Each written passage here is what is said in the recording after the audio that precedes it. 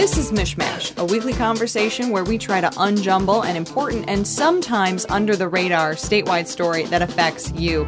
And one of the many election aftermath stories that we've been thinking about and following lately is what you might call a tale of two counties. Yeah, the Detroit suburban counties of Oakland and Macomb sit right next to each other, just north of the city. They are both changing rapidly when it comes to politics, and they're almost on exact opposite courses. Wealthy Oakland County has long been a Republican stronghold, but it's quickly turning blue, both in terms of local races and how it votes in national elections. In recent years, Democrats have flipped all but one countywide seat and now control the county commission, and Joe Biden won Oakland County by 14 points this year, compared to 8 points in 2016 for Hillary Clinton. And you probably have heard a lot about Macomb County since 2016. It's the home of the so-called Reagan Democrat, which has been considered a bellwether for the entire state of Michigan. It has been at a political crossroads for decades, as that Reagan Democrat title suggests, but it has become more and more Republican in the last two elections. It helped Donald Trump win the White House 4 years ago, and he got 40,000 more votes in Macomb County this time around, although his percentage of total votes stayed about the same because it was such a high turnout election. So Congressman Andy Levin represents Michigan's 9th congressional district, which straddles the southern portions of both Oakland and Macomb counties.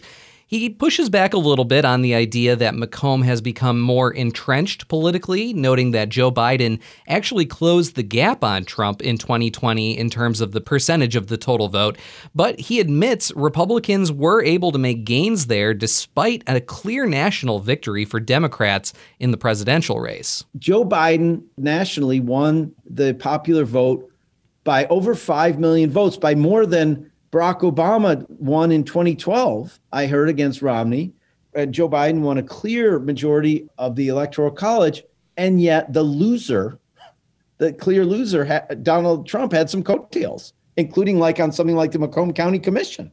I mean, that is really interesting nitty-gritty local politics right there, right? Super nitty-gritty. But in that clip, Levin mentioned the Macomb County Commission. So stay with us for a second here, because this does get really nitty-gritty. In this election, Republicans won a majority on that commission for the first time ever.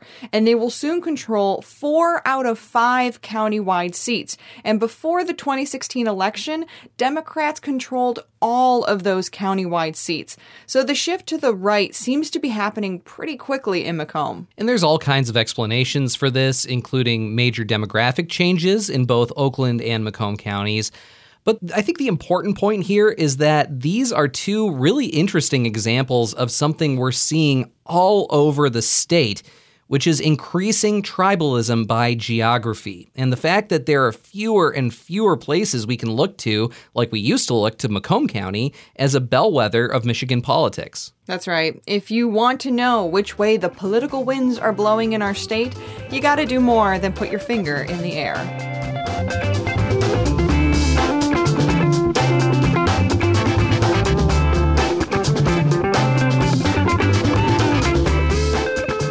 So as we mentioned, Congressman Andy Levin is a Democrat representing Michigan's 9th congressional district. He joins us now to talk about the election, its aftermath, the two counties that he represents, and maybe a bit about his own future as well. Congressman Levin, welcome to MichMash. Thanks, Jake. It's great to be with you. So, Congressman, you represent parts of Oakland and Macomb counties, and this election saw both of those counties sort of moving in opposite directions. Oakland has continued to vote more for Democrats in recent years, whereas Macomb County has become increasingly more red. What are you hearing from constituents in each county about what is motivating them politically? Well, I mean, the first thing I'd say is we'll see how much Macomb is really moving red or how much this is like a Donald Trump personal phenomenon. That's a very interesting question going forward. But what I'm seeing motivating constituents is they want, the COVID crisis is huge for a lot of people who've been personally affected by it, their kids, schools, businesses, their work, so many things. And people want I really think kind of the same thing: good paying jobs, health care, a dignified retirement. So I actually think what I'm most interested in is can we run an experiment where Democrats actually put our program into place: $15 an hour minimum wage, freedom to form unions for everybody, healthcare as a human right, universal pre-K, really chop down on the amount of debt that college students or people who've been to college have, and then go back to the electorate, because I think a lot of these divisions would go away if we could just lift the people up economically. And the Republican Party's definitely not going to do that. So, that's what I'm curious about. But in this election, it is astounding that 70 million Americans voted for Donald Trump, to me. And I mean, what we saw is in Oakland County, a huge turnout for Joe Biden. And like you said, Democratic gains. Like where I live in Bloomfield Township, I think 4 years ago, I'm not sure anybody ran for township government as a Democrat. In 2020, we have a 4-3 majority, Democratic majority on the township board. My goodness. And in Macomb County, I would say we made progress in some ways from 2016, but you're right. It wasn't a great outcome for Democrats in a lot of ways in Macomb. Yeah, when it comes to Macomb, I mean, we've talked so much over the last 4 years about Macomb County, its role in flipping Michigan red for Donald Trump, and of course its outsized role in the election nationally. But of course this year, Michigan as a state voted for Joe Biden by a much more sizable margin, and Trump did better in Macomb County and actually had some coattails there with Republicans winning a lot of local seats. So what do you take away from that? I mean, do you think that Macomb County's ability to sort of serve as a bellwether for Michigan is fading? Is it becoming more entrenched? I don't think so. And I don't think Donald Trump did better here than he did in 2016. So let's take I represent Macomb County, to oversimplify south of Hall Road. It's not because of all the gerrymandering. It's quite complicated where the lines are drawn, but I represent Southern Macomb. I pledged that we would get at least 20,000 more votes for Joe Biden than Hillary Clinton had got in the 9th district part of Macomb. And that would help power Joe Biden to victory statewide. In fact, we got 27,000 more votes for Joe Biden, but Donald Trump also did better in the sense you're talking about, not vis-a-vis Biden, but than he did in 2016. He got more votes, right? So what the upshot is this: net, we reduced, we had a net of 10,500, I think, more votes for Joe Biden. Hey, folks, was Trump's whole margin of victory in 2016. So I feel pretty darn good about that. But both Biden and Trump got more votes than either candidate got in 2016.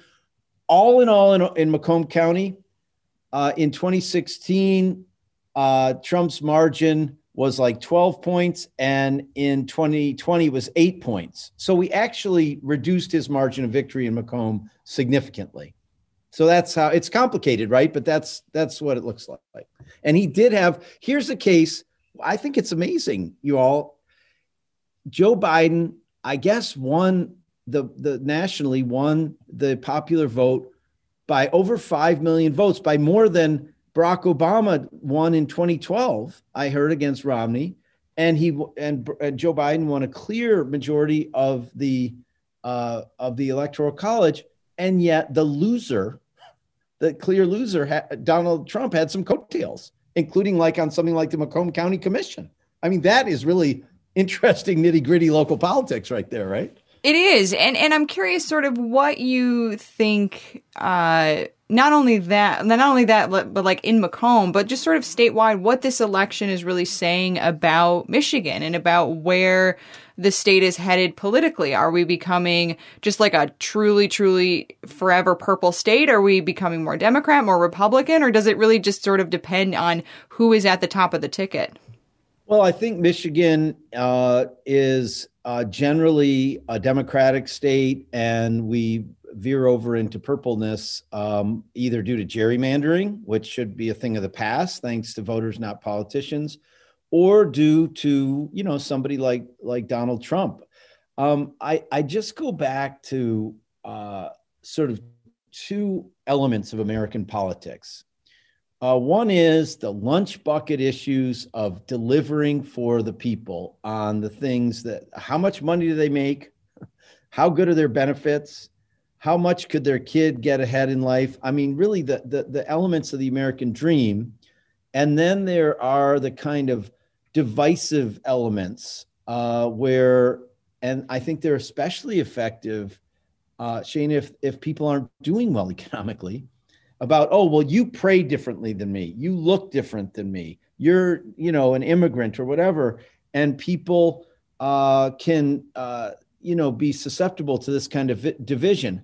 I'm really hopeful that if we can reduce the inequality in America, if we can bring the American dream back into view for working people, Michigan will be a super solid blue state. And I think that's my whole mission in life, is to lift up the voice and power of working people and to raise the standard of living for workers.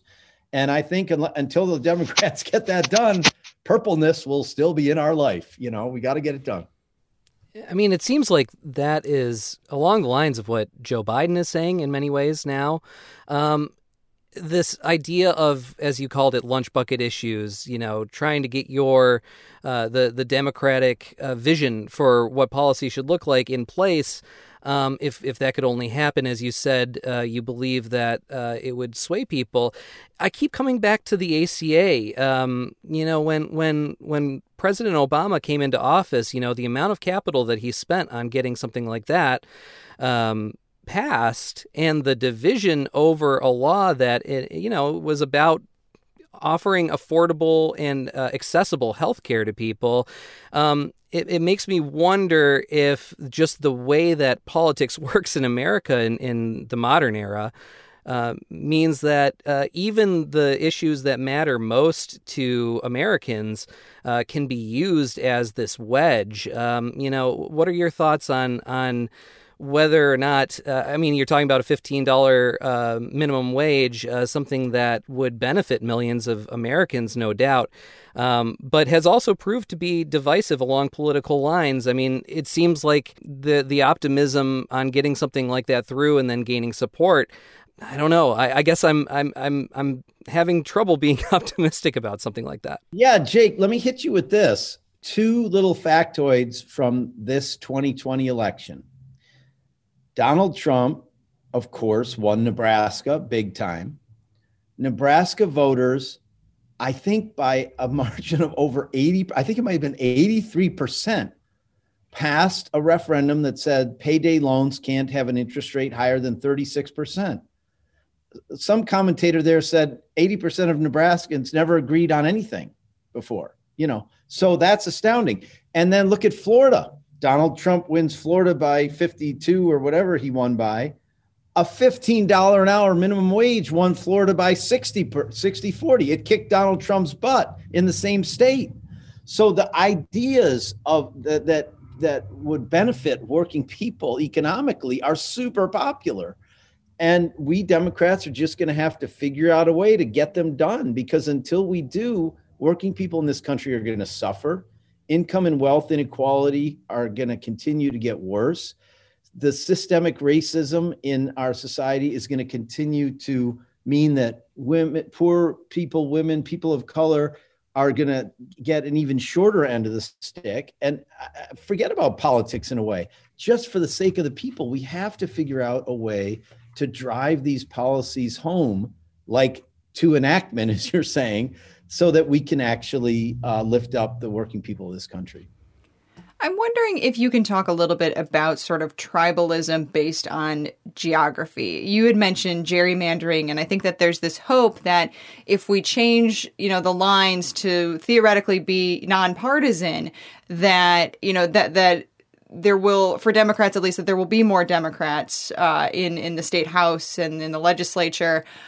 Is that something that you see as really being possible? Or is it that we have become, a society that really, Republicans tend to really gravitate towards certain areas, whereas Democrats gravitate towards other areas. I'm curious to get your thoughts about that.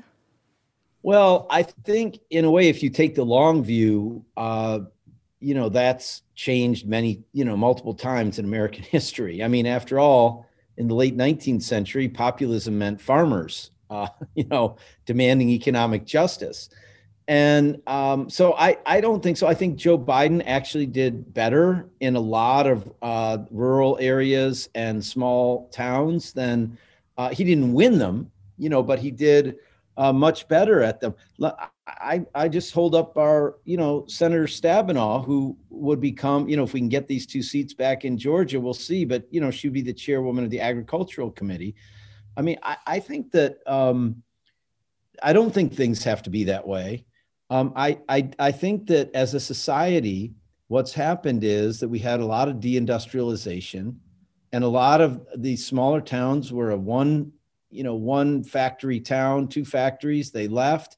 And honestly, what has Lansing or Washington done for these small areas? And I think we need to change that. And I think that what America needs to do to deal with climate change has tremendous possibility for rural areas in energy production, in solar, in wind, in energy storage and transmission, and in electrification of vehicles. So, I think that there's hope there, but right now it's a pretty stark divide, as you say. I want to ask a follow-up on that because I'm working on another piece about climate change. And since you mentioned that, I'm curious, do you foresee climate change under a Biden administration as becoming more bipartisan and being able to make gains in policies and in legislation that would promote a good climate? Is that something that you think could get done even if the Senate remains Republican? Well, I think there are 3 reasons for hope here. One is reality. The fires, the floods, the hurricanes happening, regardless of if you're a red area or a blue area. The reality of the disaster of our overheating of our planet is upon us. It's not a future issue anymore.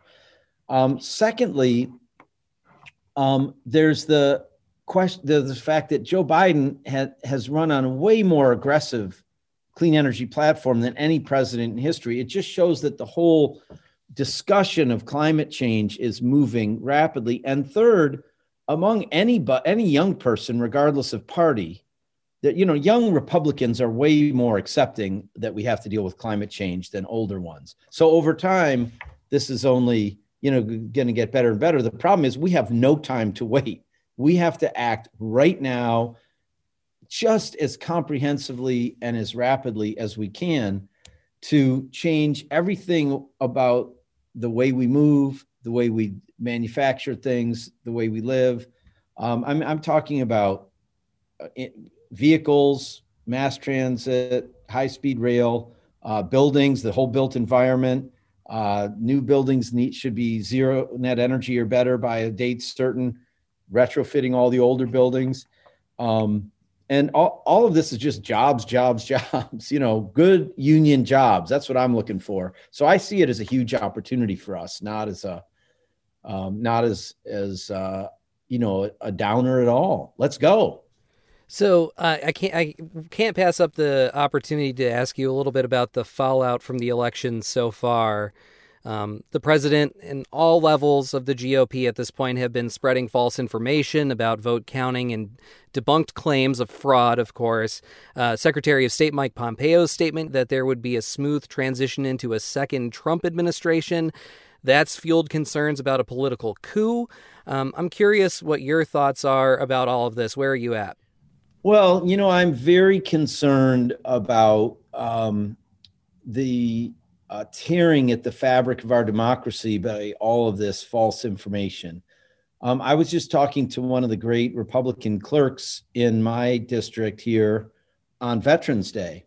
And, she was saying, she's a Republican. She's been a clerk for a really long time. And she was saying, we clerks need to get together, Republicans and Democrats, and just explain to the American people that the election is just a bunch of us local people, the clerks and citizens who come volunteer to come out and work on this. They get a little, they get paid a little bit, but they're just regular folks who make sure every person who votes is eligible, and then make sure every vote is counted accurately. And there was no fraud, no problems. It's actually a celebration of our democracy, what happened last week. And it worked really well. And so we need to we need to, celebrate how well our democracy worked and move on to a transition to a Biden administration. After all, Joe Biden won the state of Michigan by 15 times what Donald Trump wanted in 2016. So come on, folks, let's go. He's going to probably win 306 electoral college votes. It's not a close election, and the Republicans need to move on. And it's a shame. It's just unpatriotic if anybody's unwilling to transfer power peacefully. And it's not only unpatriotic, it's undemocratic, and it's a threat to democracy itself. Have you had any conversations with Republican colleagues about their silence on this, or they're even fueling the way that we're talking about these, again, false claims of fraud or election counting errors? Jake, we're going to go back into session, early next week. And so I'll see folks then. The Republicans I've talked to have mostly been in the district, and especially Republican clerks and Republican local officials. And I've said to them, do tell, was there a problem? Were there any fraudulent activities? Did anybody stuff any ballot boxes or, do any, were any phony people voting or something like that? And they say, well, of course not. I run the elections and I'm very proud of our local efforts. I mean, this is the guts of democracy in action. And if you make false claims that our elections didn't work, you are really threatening democracy itself. And it's dangerous, and they need to stop it. And I think though President-elect Biden is taking just the right tone, that he is moving forward, setting up his cabinet and his White House. Wow, it was amazing. Monday morning, before I even had my coffee, he denounced his COVID task force. I was like, let's go. Really, a government that'll take a scientific approach and let doctors run our COVID response. So I think America is so ready for a time of greater unity, lower temperature, more civil discourse. Joe Biden represents all of that, and I think it's going to work out just fine. Jake, I think we should call this episode Let's Go with Congressman Andy Levin. But speaking of Let's Go and of the Biden administration, we've been seeing reports that you are maybe getting support to be the next labor secretary in a Biden administration. Is that something that you're actively seeking? Have you spoken with the transition team about it? Give us some gossip. I have not spoken with the transition team about it, Cheyna. I spoke regularly during the campaign with, some of the president-elect's close advisors, but it wasn't about that. It was about how he can talk about trade effectively and get yourself to Macomb County and things like that. And they did come to Macomb County and Oakland County and Wayne County and, throughout the state. I mean, it was terrific. I was just reelected to represent the people of the 9th District. I can still hardly believe I have this job, Cheyna. I am so honored to be the representative of the citizens of Southeast Oakland and Southern Macomb counties. I'm really looking forward to serving in the 117th Congress. There are a lot of people who I've worked with in the labor movement, in the environmental movement, in the workforce. Remember, I'm the only member of the House or Senate who used to run a state workforce system. And I have a background in health and safety and in international workers' rights as well. So it's natural that people who've worked with you, talk about things like that. But it's really up to Joe Biden to pick his cabinet. And I'm, so eager to support the Biden administration any way I can. My guess it'll be from the halls of Congress, and that'll be terrific. Congressman Andy Levin is a Democrat representing Michigan's 9th Congressional District. Congressman Levin, thank you so much for joining us here on MichMash. Thanks, Jake. Thanks, Cheyna. It's great to have been with you. Take care. Well, that's all for MichMash this week. I'm Jake Neher. And I'm Cheyna Roth. Thanks for tuning in.